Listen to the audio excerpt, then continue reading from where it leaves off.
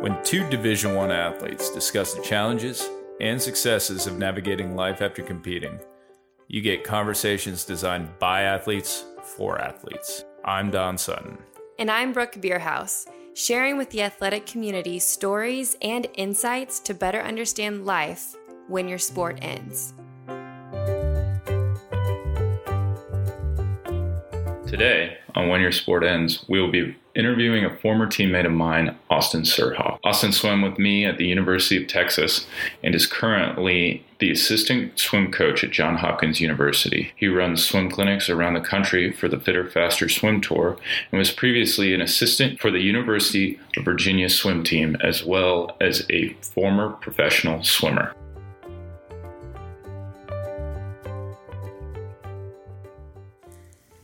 We wanted to start out with something a little bit different this time, and for the next few episodes, we want to give a little bit of an introduction while still keeping a conversation going between ourselves, because we've realized that maybe we haven't shared as much little anecdotes with everyone as you've requested. So we are listening, we heard you, and now we're doing a little intro before getting to talk to Austin today. So one of the things that Don and I had talked about before that actually correlates with Austin is you snore.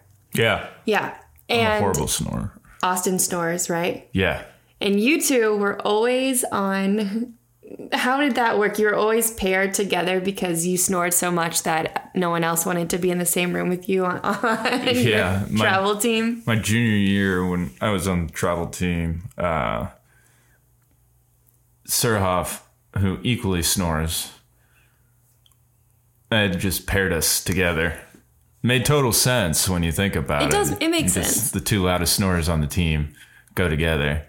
But before on travel meets, it was, I think I was just dreaded.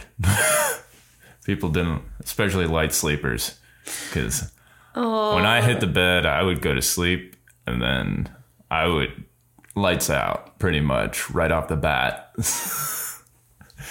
Not the best. Well, it's funny. It's funny because I mean, I know you snore. It's not awful though. Honestly, when you told me that you snored, I was worried that it was going to be like a freight train or something. And it's not that bad because of the amount of places that I've slept in my life, in hostels and tents where things were loud, and people's couches and stuff. So I am a light sleeper. So I'm used to sleeping with the earplugs, which coincidentally is a great thing for you. And it's a great thing for me now. Yeah. Because I'm comfortable sleeping with the earplugs and you can snore all you want and I won't hear you. Well, good. I was planning on doing that anyway. Yeah, well. Probably should work on figuring out how to not do that. I hear it's not the best for sleeping.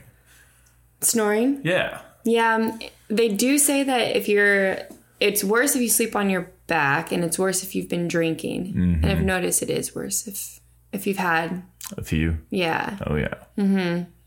But not awful. No. Could be worse. Well, that's good. That's good to hear, because apparently I was really bad way back in the day. Maybe it's just because I was so tired from everything, from that working could out be it and too. swimming. And your flexibility in your back and stuff has grown over the last couple of years, and usually they say that's tied to it too. Flexibility is key. I don't know. I think tall people just have natural lower back problems, mm-hmm. and if I don't stretch, I'm gonna have lower back problems. Yeah, like it just hurts. I don't know why. Probably something to do with the growing pains when you were younger. Maybe, yeah. Maybe humans just aren't meant to be this tall yet. Well, speaking of being tall, we're talking to another tall teammate of yours. Yes, Austin Surhoff. And with that, my boy. Your boy. Enjoy this conversation. Dawn has told me a lot about you, so I'm excited to get to learn more and to talk. And I've been, just looking up stuff and really excited to hear about your transition into coaching and then also you're still training, right? Well, there's been a pause in the last week or so. My goodness, yeah. But yes, before that point, I had been training as a side thing that I do. Yeah. That's and awesome. you made Olympic trials, correct? I did. I got my first ever. Hang on, there's a siren. I'm in a row home in downtown Baltimore, so you're probably going to hear some sounds. No, that's fine. Yeah, I got my first 50 free Olympic trials cut, which was a big deal because while Don was over in the sprint lane at University of Texas, I was on the other side of the pool doing 400 IM sets. So wow. Being a little able bit different. A little different. Yeah. And Brooke, what was your event when you were doing track and field? I was steeplechase in the mile. Oh, so my. I was more distance, yeah. So were you ever jealous of the 100 and the 200 runners? Every day. Sprint? Yeah. So it's the same thing for swimmers too. And so now I actually get to live the life that I was jealous of. And it's pretty sweet. You said Don's told you a lot about me. The only thing I know that you know about me is what Don shouted out in your interview with him. Oh. And that's that me and Eric Freeland used to sprint warm up all the time. And I mean, that tells me a lot, you know? Yeah. And I don't have anything to refute that. It's actually 100% true. But I'd like to add some flavor to that story, which is throughout high school in my training group and my club team, I was at the North Baltimore Aquatic Club, which there was a lot of fast kids in our group at the time when I was there. And I was the slow warm-up person. I would lead my lane. Yeah, I would lead my lane because I was either the fastest or one of the fastest guys in our group. And there was this girl on our team. Her name was Elizabeth Pelton. She ended up getting super fast. She made a couple world teams. Oh, wow. But at the time, she was 14. And she would swim super fast in warm-up and go right up. And then I would beat her in sets, but I would get mad at her. And our coach would be like, hey, that sort of energy is going to set a world record one day, so leave her alone. I'm like, oh, okay. So then you think that's what drove you with Eric, or was that just more of you and Eric going at it? Well, Eric, it's always fun to go at it with Eric because he'll always be down and he'll never, like, at least in my experience, he'll never get mad if it's a fair fight. Yeah. But when I got to college and I realized that once guys get a bunch of big muscles, they need a lot of time to warm up. But I was when I was a freshman, I was like super sprightly and I was new to this whole college training and it felt really good. So I was like, man, maybe I'll just sprint warm up. This is like fun for me. That didn't last long. Once I got older, I was a slow warm up person again. As Don and I have talked about before, everything is tracks, and the track just came full circle from slow in high school, fast warm up college, and then slow warm up again out of college. Yeah. Want to touch about that? Or just want to touch on that a little bit. Like you had headed to Arizona, right, to go work with your former coach after swimming, correct? Yeah. So after college, I swam pro for 3 years. My first year I was in Texas. I took an extra year of school. And I knew I wanted to swim because I graduated in 2013 and I wanted to swim through the 2016 Olympic trials. Oh, or I should say my last varsity year was 13. So I wasn't going to graduate until the spring of 14. So I trained post-grad with the team for a year, which people tend to do once they graduate Texas, is they'll train post-grad for a little bit and then they'll go to places like I did. I went back to North Baltimore Aquatic Club after that. And we had an actual postgraduate, you're here to swim, there's no school, this is your life right now kind of group. And we were in Baltimore for a year. And then our coach, Bob, took over Arizona State starting in 2015. So a group of us were actually invited to come out with him and train as a post-grad group in Tempe from 2015 all the way through the 2016 Olympic trials. So swimming has taken me Baltimore, Austin, and Arizona, which I'm pretty happy I got to do all of that. How did you end up deciding to go to North Baltimore Aquatics and then, going out to Tempe and making that transition and kind of making it all your focus? How did that compare between college and pro life? I would say the main difference is your scope, your perspective. So you guys know when you're in college athletics, it's a balance. Mm-hmm. So I'd go to practice and I now know kids give so much more of their mental energy to swimming than I realized. But I would I would go to practice, do my work. I'd go to weights, do my work.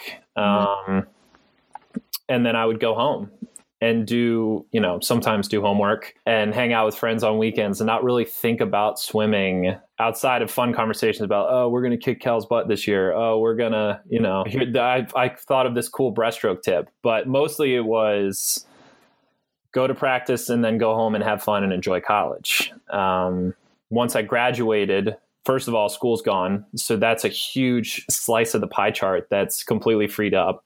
And I made the decision to use that part of the pie chart just on focusing on swimming. So as a post-grad, your entire focus is swimming. And you start to think about swimming as a 24-hour job in terms of I go to practice, I lift weights.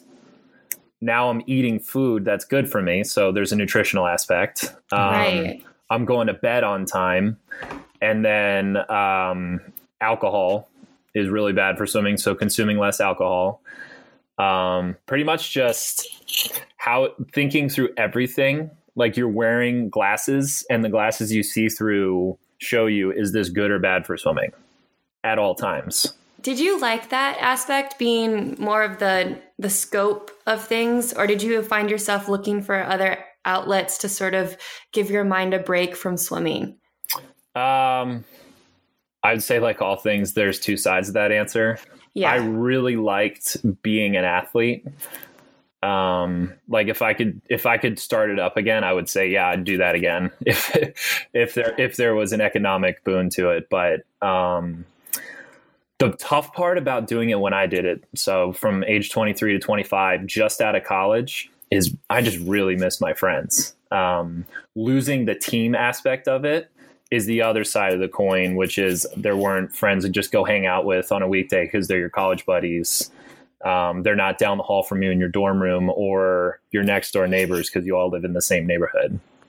So losing that was tough. But now that I'm 29 and further along in my life, and someone went up to me and was like, hey, you can get the same money you're getting now, but you have to be a full-time athlete, I would say, yeah, I would want to do that. It's really, really cool to just know what you need to do and see everything through a very specific lens. But that's just me. I like hearing you say that because I'm not sure if I right now would be able to do that or not, or go back in it. So I like hearing that that's something that you would do, the different outlooks on that. What's it like being a coach then? I want to know more about what you're doing right now, and then we'll go back into your college experience. But I'd love to know what life looks like for you at the moment.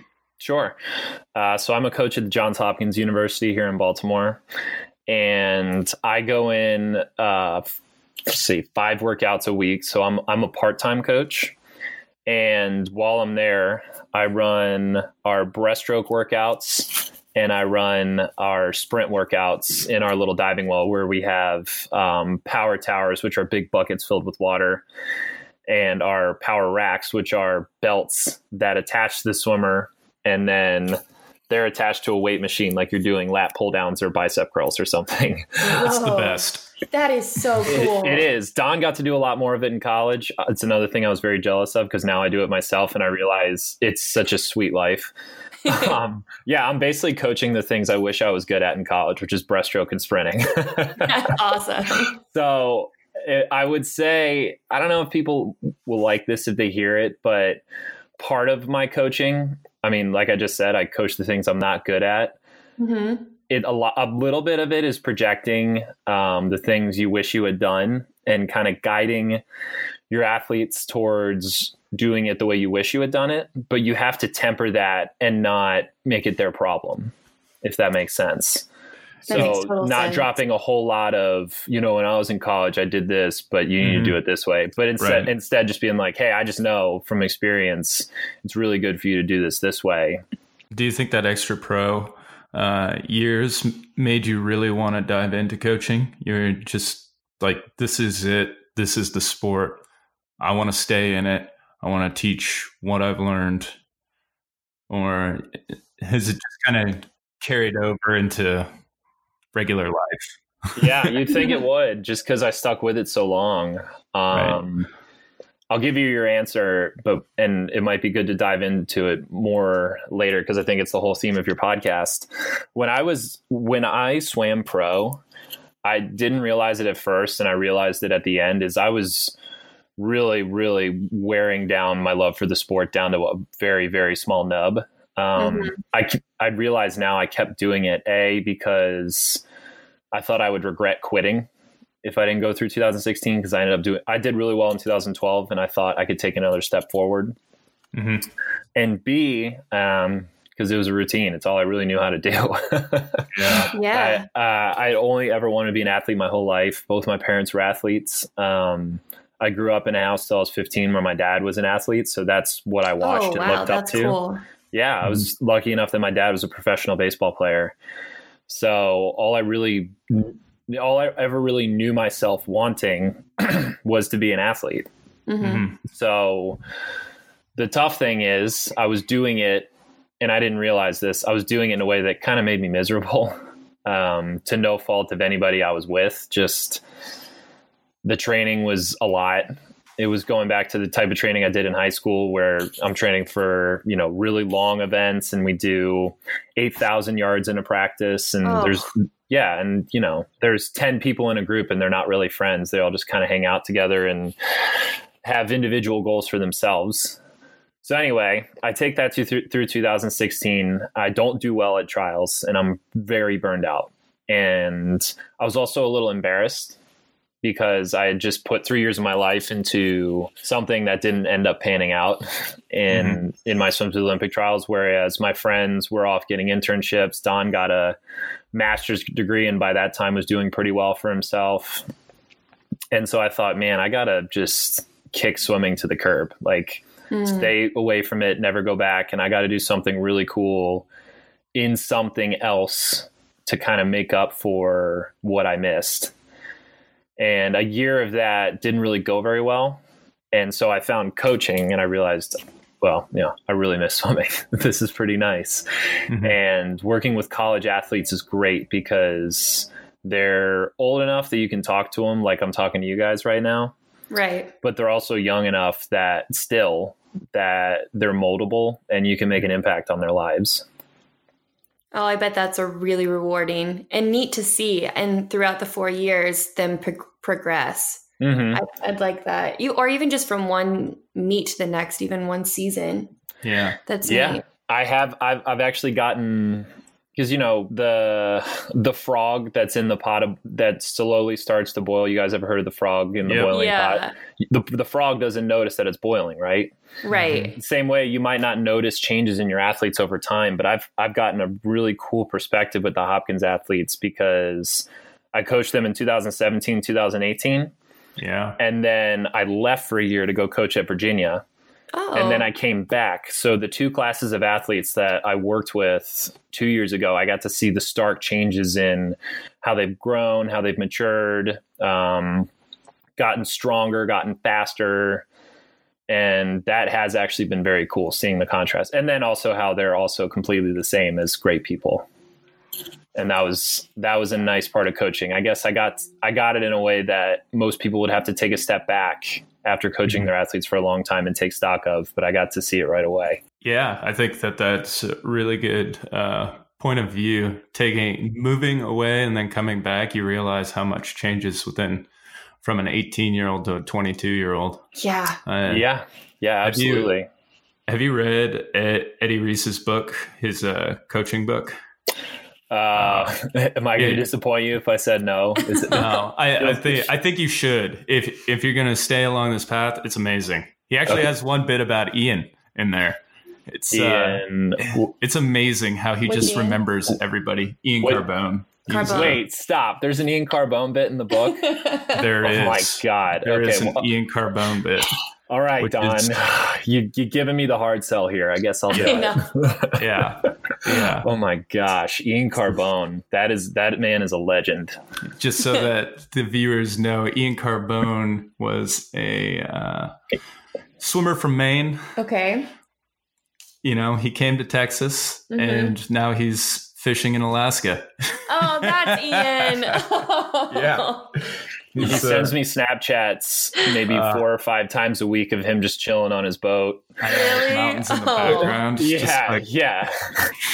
Like each Snapchat could just be like a clip from a nature movie in Alaska, and it's like no kidding. He should be out with like Paul Nikon or somebody. Yeah. I'll snap him back like, "Oh, that looks really crappy, dude." Yeah. Must Tough life. letting him know my spite. Yeah. And with that, we're going to take a short break to hear from our sponsors. One of my personal favorite things to do is bet. Sometimes it's just taken out. Yeah. Sometimes it's just taken out on your friends or just betting on yourself. Mm-hmm. Well, in this hard time that we're at, there's not a lot of sports to bet on. Well, Bet Online actually does have many things that you can bet. Ooh, like what? Martial arts, American Idol, the elections, spelling bee. Spelling bee? The spelling bee. You can bet on the spelling bee, believe it or not. And if you join betonline.ag right now, use promo code MyPod100, you'll receive a welcome bonus on your first deposit. That's MyPod100 at betonline.ag.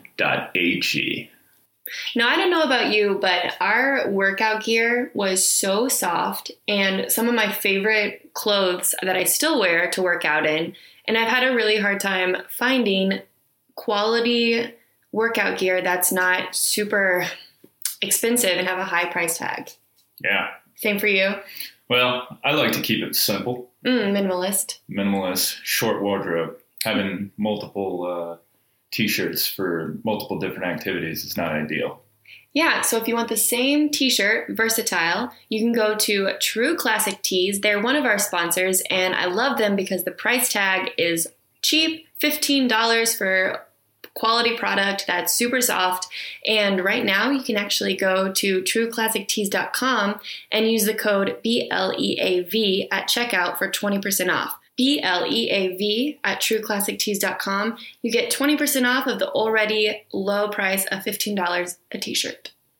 Good. Yeah, no, but I definitely wanted to, I think we talked about before, hear how your athletes are doing right now with NCAA's being canceled. Could you walk us through a little bit what that was like as a coach dealing with your athletes? And then also if it spurred anything with you thinking about your own time, if competing in collegiate and nationals, what that would have been like? Yeah, I can definitely take you through that. So that situation changed very rapidly. I'm sure you guys have noticed that everything changes day by day with this. So this was 2 weeks ago now.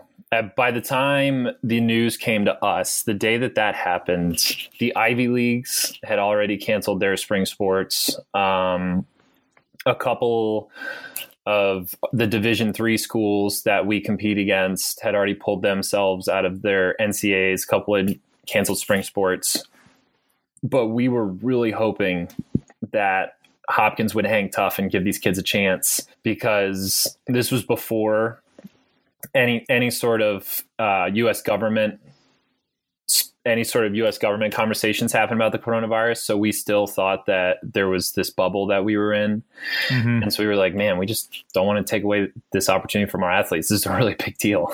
Yeah. And we've been training really well. The team was in a good place. We have a heck of a group of kids that had busted their butts all year. Selfishly, it was the first year that I had been responsible for a group of kids. So I wanted to see how they responded to my training. Sure. So half the group was swimming. Half the NCAA group was swimming 2 Thursdays ago, and they were having normal practice, and we're texting back and forth in the coaches group. I heard this, I heard that. Hey, up at Tufts University, this coach that I know said that they're doing this, and none of it is real answers. And then finally we're on the deck coaching, and our head coach gets a phone call in his office, and it's 30 minutes long. And I'm like, yeah, I know what this is. Mm-hmm. And so he calls our full-time assistant, her name's Marge, into his office, and they talk for a little while. I stay out on the deck. I believed there needed to be one coach that had plausible deniability of not knowing what was going on, mm-hmm. because I wanted the kids to just enjoy every last minute of training before they found out what was going on. And I didn't want to lie to them if they asked me if I knew what was going on. Yeah. So I stayed on the deck. I was having fun with them, having conversations, chewing the fat with them, doing little really bad dances. They really like upbeat music when they're swimming, so I'm dancing along to it. And our two coaches are talking in their office, and then they come out. The other half of the team that's still on campus is called to the pool deck. So they're standing there in their clothes. And I'm still telling the people in the water, yeah, hey, keep going. And by that time, they're looking at me like, yeah, all right, we'll just keep going then. Because they knew what was going on. Everybody knew, everyone knew what was going on. And we were just waiting on the two head coaches to pull everyone out and talk to them. We do that. It's a really emotional meeting with everybody. We let them know Hopkins has pulled us out of the NCAAs. We were going to leave in 3 days, I believe. All spring sports are canceled, and it's recommended that you guys go home. And I think Hopkins was talking about doing remote classes because spring break was about to start and they were going to do remote classes after spring break. So it was really tough. The kids looked at each other. A few of them understood. Most of them just wanted answers and were like, how can this be happening? That was really hard for us because we were taking away something from these kids that they were looking forward to since September. And some of them who kept because Division III, you don't have to train in the summertime. We're legally not allowed to tell them to train because in Division III, when the season's over, it's over. You can't coach them. Oh, I didn't know that. Yeah. But some of them who stay engaged, stay training, April through September on their own time. Some of those kids were looking forward to this year's NCAAs since last year's NCAAs.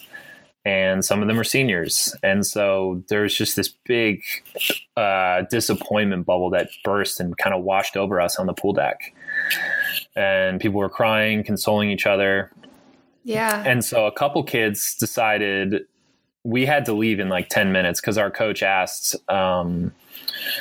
he asked our person who was in charge, he said, hey, can we throw in some time pads and do something real quick? And they were like, no, we got to get them out of here. And like right now. They have to go home. Wow, really? Yeah, we couldn't even set up a little mini right there. We had we had all the timing equipment. And listen, I'm not saying this with anger towards Johns Hopkins. They were doing exactly what they needed to do now that we have some hindsight. And in the moment, I wasn't angry either. It was just like, oh man, this sucks. Just disappointing. It was tough. So a couple of kids said, hey, we got 5 minutes. Let's just do a couple kids did a fast 50 free. And then our 4 fastest sprint girls did a 200 free relay. And this one kid, he was our fast 200 stroke swimmer. I don't know if he'd want me to say his name. It was a really cool moment, but I'll just keep his name to ourselves. Okay. He's one of our fastest 200s of stroke swimmers. And he took the time to do an 800 warm up. He threw a suit on, and in our little super shallow 6-lane pool that's not very fast, on a stopwatch, but on video so we can verify it, he broke our team record in the event he swam by a half second. And it was really sad because we all knew he wasn't going to want like his name on the record board because it wasn't done when it counted. Yeah. And he said, I didn't do it when it counted. So, and he was like really sad because if he did that in our pool unshaved, which shaving is a big deal in swimming, it takes off a lot of time. He was ready to do something pretty special. And so kids like that, chills. Yeah, kids like that, it kind of hurts my heart that it was taken away from them. Yeah. Seniors, they're done. The unique thing about Division III is these aren't kids that are going to be competing for the Olympic team. So they're, I would say 99.9% of Division III swimmers that are done with their sport. There's no, hey, I'm going to keep going at this. Right. Okay. Yeah. And these Hopkins kids, they're neuroscience majors and they're pre-med and they go to labs 5 days a week. So a lot of them are like, yeah, I'm just going to do the next thing that I've got going on, which is something pretty awesome. But they're still really sad and they still feel like there's something that was taken away from them. Yeah, I'm wondering what the closure is going to be like. Yeah, and I don't really think there is going to be closure from something like this, if I'm being honest. I'm not even being pessimistic. I mean, I still feel untied threads, from my own sports experience. And I got to do 4 years of college and 3 years of post-grad. So to have an entire season taken away, and you can tell me if it's similar in track and field, Brooke, but Don knows that in swimming, it's all on the NCAAs. That's your entire season, and that's it. So for us at Hopkins, and it's actually interesting, the parallel that we had at Texas, our conference meet was not very fast. We had 2 other schools in our conference that were not fast at all. So it didn't really feel like the end of the season really for anybody, even if they didn't get to go to NCAAs. NCAAs was the big kahuna at Texas, and at Hopkins we're unconferenced. So these kids didn't even get a conference meet. And so I actually know exactly how they feel, because I'm putting myself in the headspace of, what if I was ready for NCAAs? Big 12s just happened. Okay, great. Big 12s. And then in March, the season got canceled. And I could tell you, I would feel so gypped. Yeah. I'd be so angry and have no place to put it, because I wouldn't feel like I was allowed to be angry. And that creates a spiral that I'm hoping these kids aren't feeling, but I can imagine of, I'm angry. I don't deserve to be angry. That makes me angry, because yes, I do deserve to be angry about this. That can be a tough place to be. But like I said, when I first started talking about Hopkins, these are all really good kids with really bright prospects, and I'm sure they will be fine. But it is a tough thing for athletes to deal with. Yeah, I mean, talking about it, I just think of the boycott in 1980 Olympics or so. Right? Oh. Was it 1980? I'm not. It was 80, yeah. And that's, I mean, I can't even imagine that, I can't even imagine how that had affected so many athletes from that standpoint in that realm. And here we are kind of in a similar situation. Not so much political, but it's just.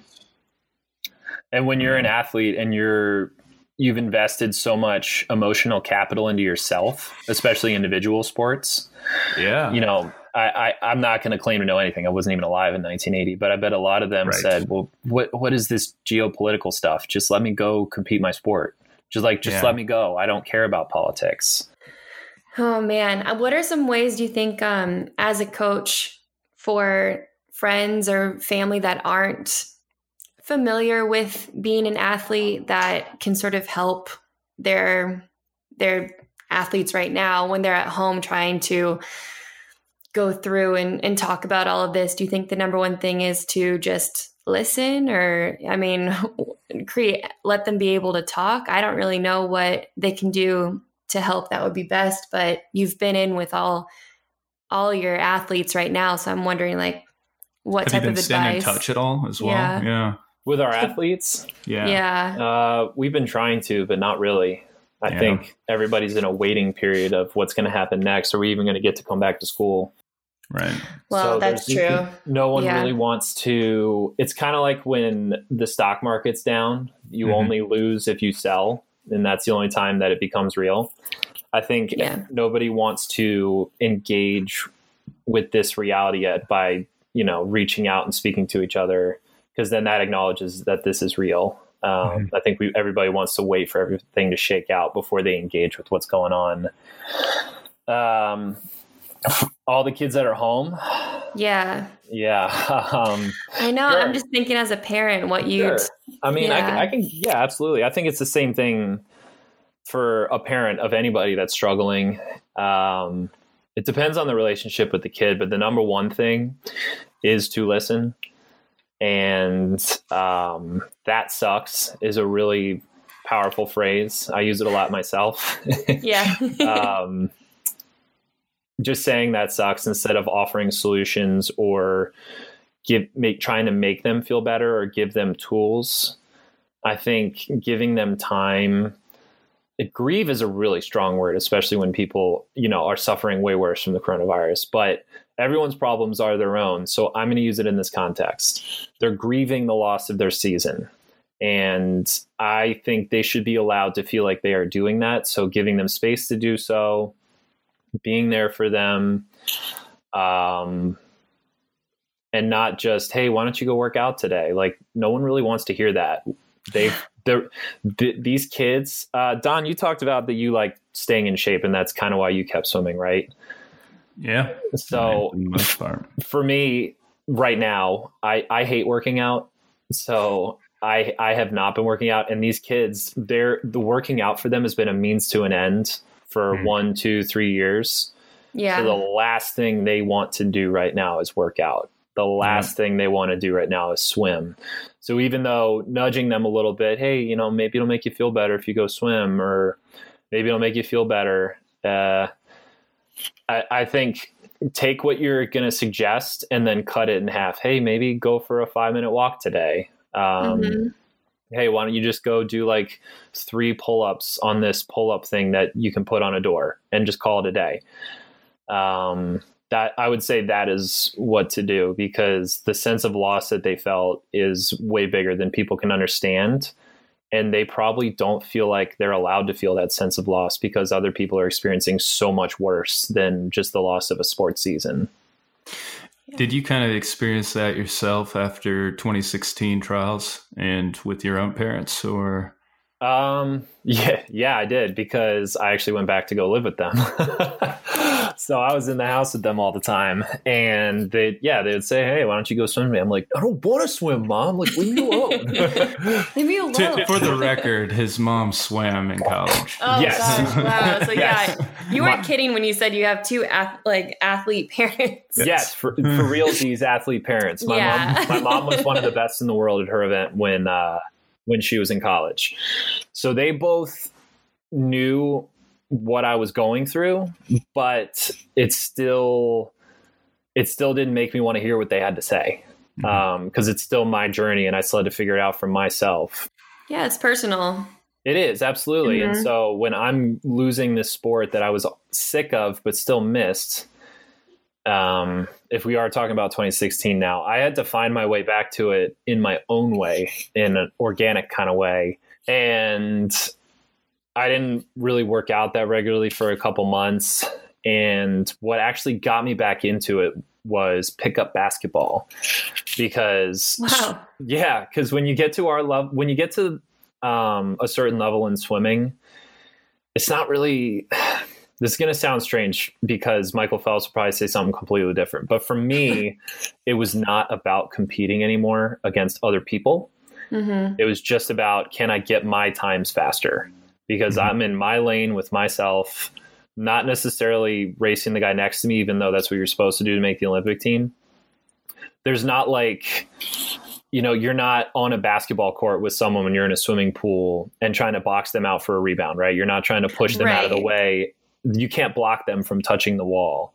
Right. So when you're not in college anymore and you're not competing against people regularly with dual meets, Big 12s, NCAAs, and you're just kind of going to this meet 1 month, going to another meet 2 months later as a pro, I personally lost the taste for competition in swimming. So I needed to find something that I could play to get that sense of competitiveness back. And I needed to find a team too. That's so cool. Yeah. So pickup basketball actually helped me find my way back to swimming, because that was my outlet for positive male camaraderie. Yeah. Everybody's on the same page. They're competing their hearts out. It's low stakes, and it's real competition against someone else. And I can get really pissed at the other people when we're playing. Yeah. But then it's low stakes. It doesn't affect my life like losing NCAAs when you're a scholarship athlete does. So that felt like a really nice way, a nice entry point back into doing sports.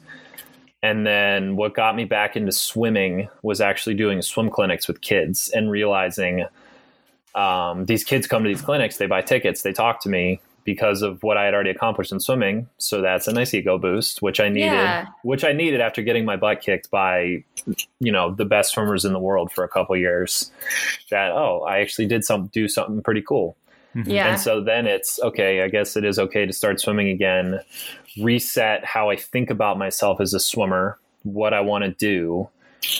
And that is what got me into coaching, because it was okay. It is okay to be in swimming again. You didn't miss out on anything the last 3 years. You just chose a path. Now make the best of that path. Oh, I really like that. I was not expecting you to say pick up basketball. I still do it to this day. I don't know if any of them will hear this, but shout out to the Foxhole guys. That's our team. We've been a team for 3 years now, and I'm friends with these guys now through pickup basketball, and maybe you can speak to this, maybe Don can speak to this, but I felt this more than most people, that I thought I was just kind of done making friends because the college athletic experience is so powerful. There's not really a friend machine as powerful as that.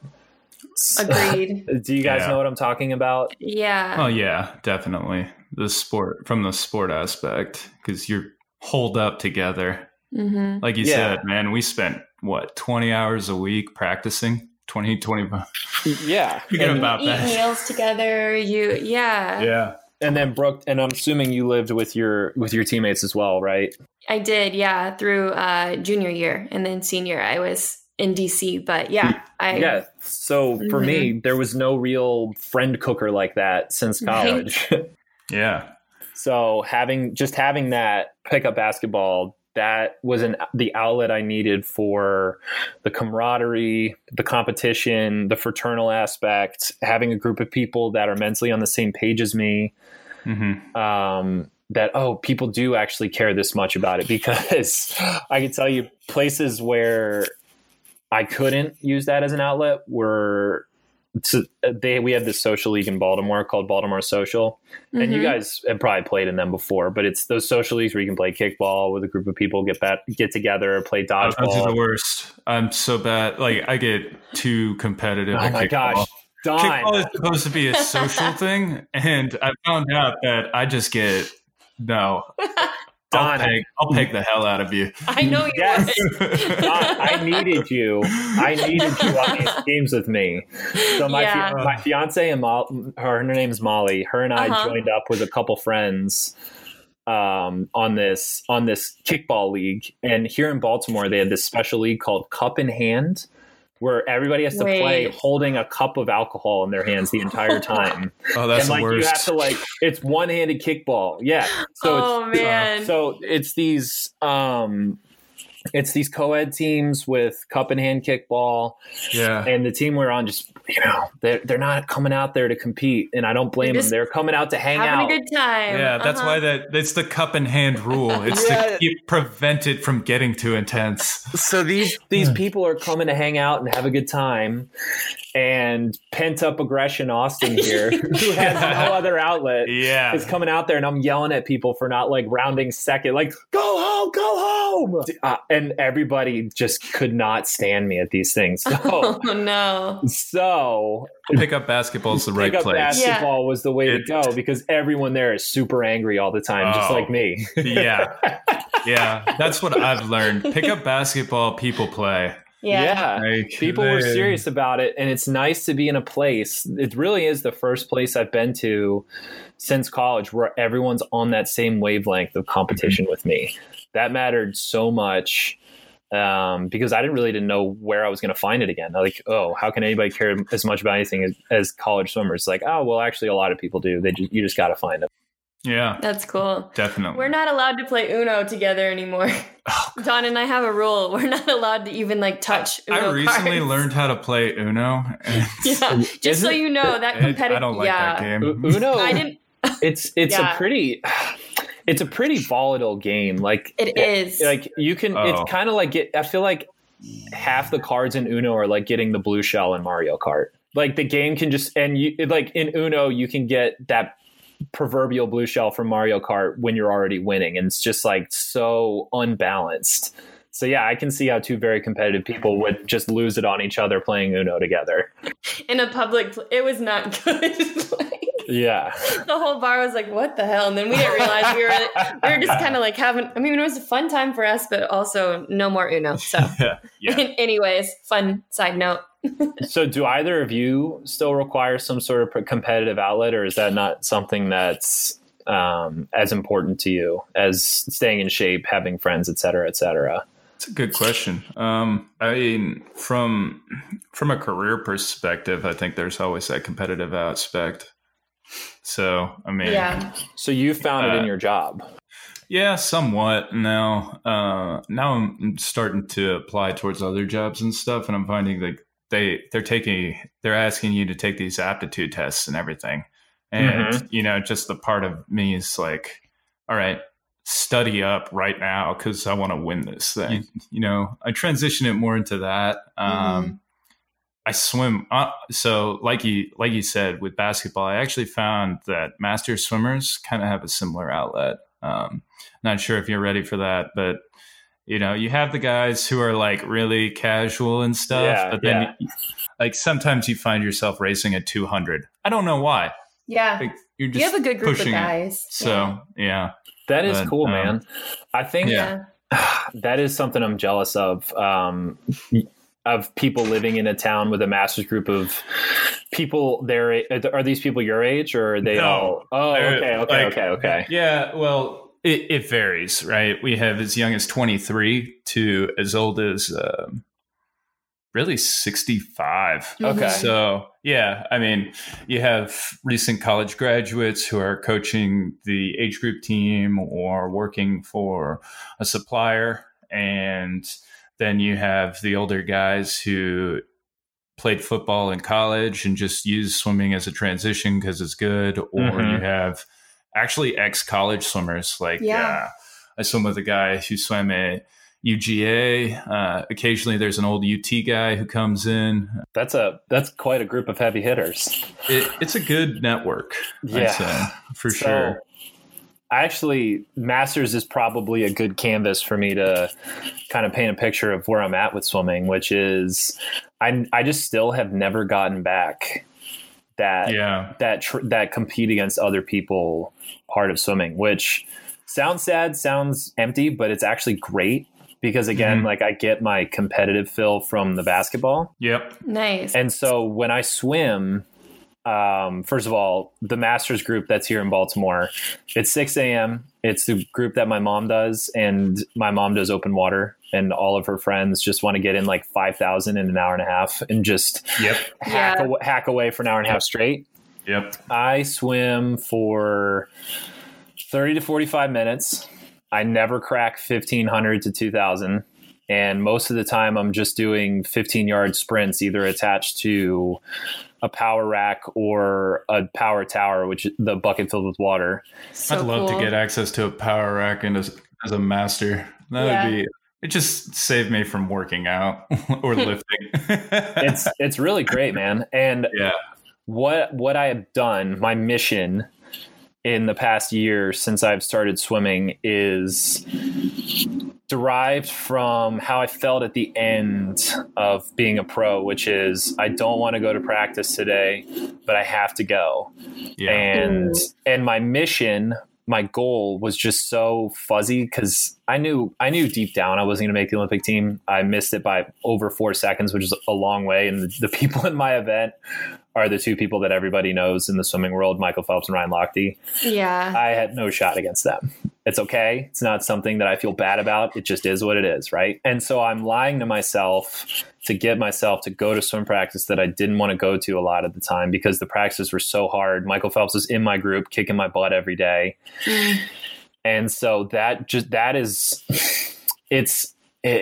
really have an analogy, but just picture like it's carving out a part of your love for the sport every time you make that decision to force yourself to do it, right? Right. The three parts are, do you want to do it? Is your goal strong enough that even if you don't want to do it, you can go and not cost yourself anything? Mm-hmm. And then is the training itself, do you like it, right? Yeah. So that's hard. Yeah. So I didn't want to do it. The training was tough and I was lying to myself about my goal. So I've reframed things.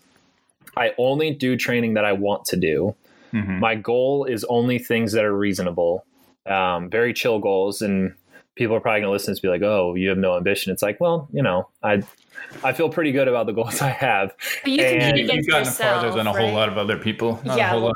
To add, you are a national champion. Yeah. In D1 individually. Damn. So I'm not telling people dream smaller. I'm just saying, don't lie to yourself about your goal. And then the third thing is I only do training that I like. Mm-hmm. And so what I do is I go to the pool I have a template for my training. It's I got to do X today, but to accomplish X, I only do what I want to do. And that could change in the moment. It could change every second. And then I get out when I want to get out. And when I go to the weight room, I have I know the exercises I need to do. I do the reps and the weight that I need to do the reps and the weight that I want to do. And that's it. And I'm done. And so what has grown out of that, which was my theory, is a training plan that has grown. A training plan has grown out of this. And I have gone along a training cycle. I was getting ready to do a meet this weekend, actually, that I was resting and going to shave for to try and get a 100 free trial cut. Oh, which is a bummer because I could have, added another piece of credibility to what I'm doing right now. But it's a training plan organically grew out of that, because then what I wanted was, okay, well, I want to go up from what I did next week. I want to lift this much more weight than I did last week. I want to work on this more or less today. And then when it's tapering, it's okay, I want to go down in reps or go down in weight. And tapering is just going down in training so that your body super adapts and you go super fast to your big meet. So what grew out of it was this organic training plan that came from a place in me that I like. And the goal was reasonable, to make a trial cut in the 100 free, which I had done twice before. And how I was doing it was a way that was never taxing on, this might sound a little cheesy, but it was never taxing on my soul to do it. It was always what it was always what I wanted to do. And then I had basketball to let out the competitive side of things. So that's kind of how everything has spread out. And you find yourself really going after like more competitive with yourself, right? I mean, it sounds like your goals are more towards your time, like you said, not having to not necessarily beat the person in the next lane. Although, if you're feeling good, you're going to beat the person in the next lane, but I should know. I swim by myself. Okay. Yeah. I swim by myself. Once a week, I swim with a friend. His name's Tony. He's an awesome dude. But we swim in the same lane together, one in front of the other. And this is not a slight on him. It's okay if he hears this. I'll tell it to his face. I cannot care less what he's going. I don't reframe it relative to what I'm doing, because I don't care. It's all about what I want to do on that day. And what we've talked about is, okay, here's the template. We're going to do this set every week. And however each of us are feeling, we're going to do it however we each want to do it on a given week. And so that way I'm not doing what Tony wants to do and Tony's not doing what I want to do. We each are just getting what we want out of a very general template that we do every week together. That's nice. I think that's probably what I like most about my master's group. We don't have a coach. We're just like call out sets. Like one day, Jim, he's the ex-Georgia guy, just said, we're going to do 40 25s on 30. And everybody lists out 5 25s, what we're doing. It was like, okay. That sounds awesome. It's great. Honestly, Masters Swimming, when I say Masters Swimming, my idea of Masters Swimming is getting in with a bunch of ex-college athletes and just shouting out sets that we all agree upon. And it sounds like you guys... It's so much better. You guys as an organism are doing kind of what I'm doing as a single person, right? Yeah. It's growing out of what the group wants together. Exactly. I think that, honestly, that's probably one of the biggest reasons why I still swim so much. It's so is the takeaway down with coaches? Is that what we're doing? No, not at all. not at all. 'Cause do you have any parting words of wisdom as far as the transition? Anything that you would give yourself back in, say, 22, as far as how your transition happened and what advice would be useful? Yeah, absolutely. Self-care is very important. And so I think I'm going to tie the advice based on a few things that I said. Number one, don't rush it. Don't feel like you have to do something. Always do things from a place of, this is what I want to do. And if not, then if it's not something you want to do, then make it towards a greater goal, a greater good, or a group.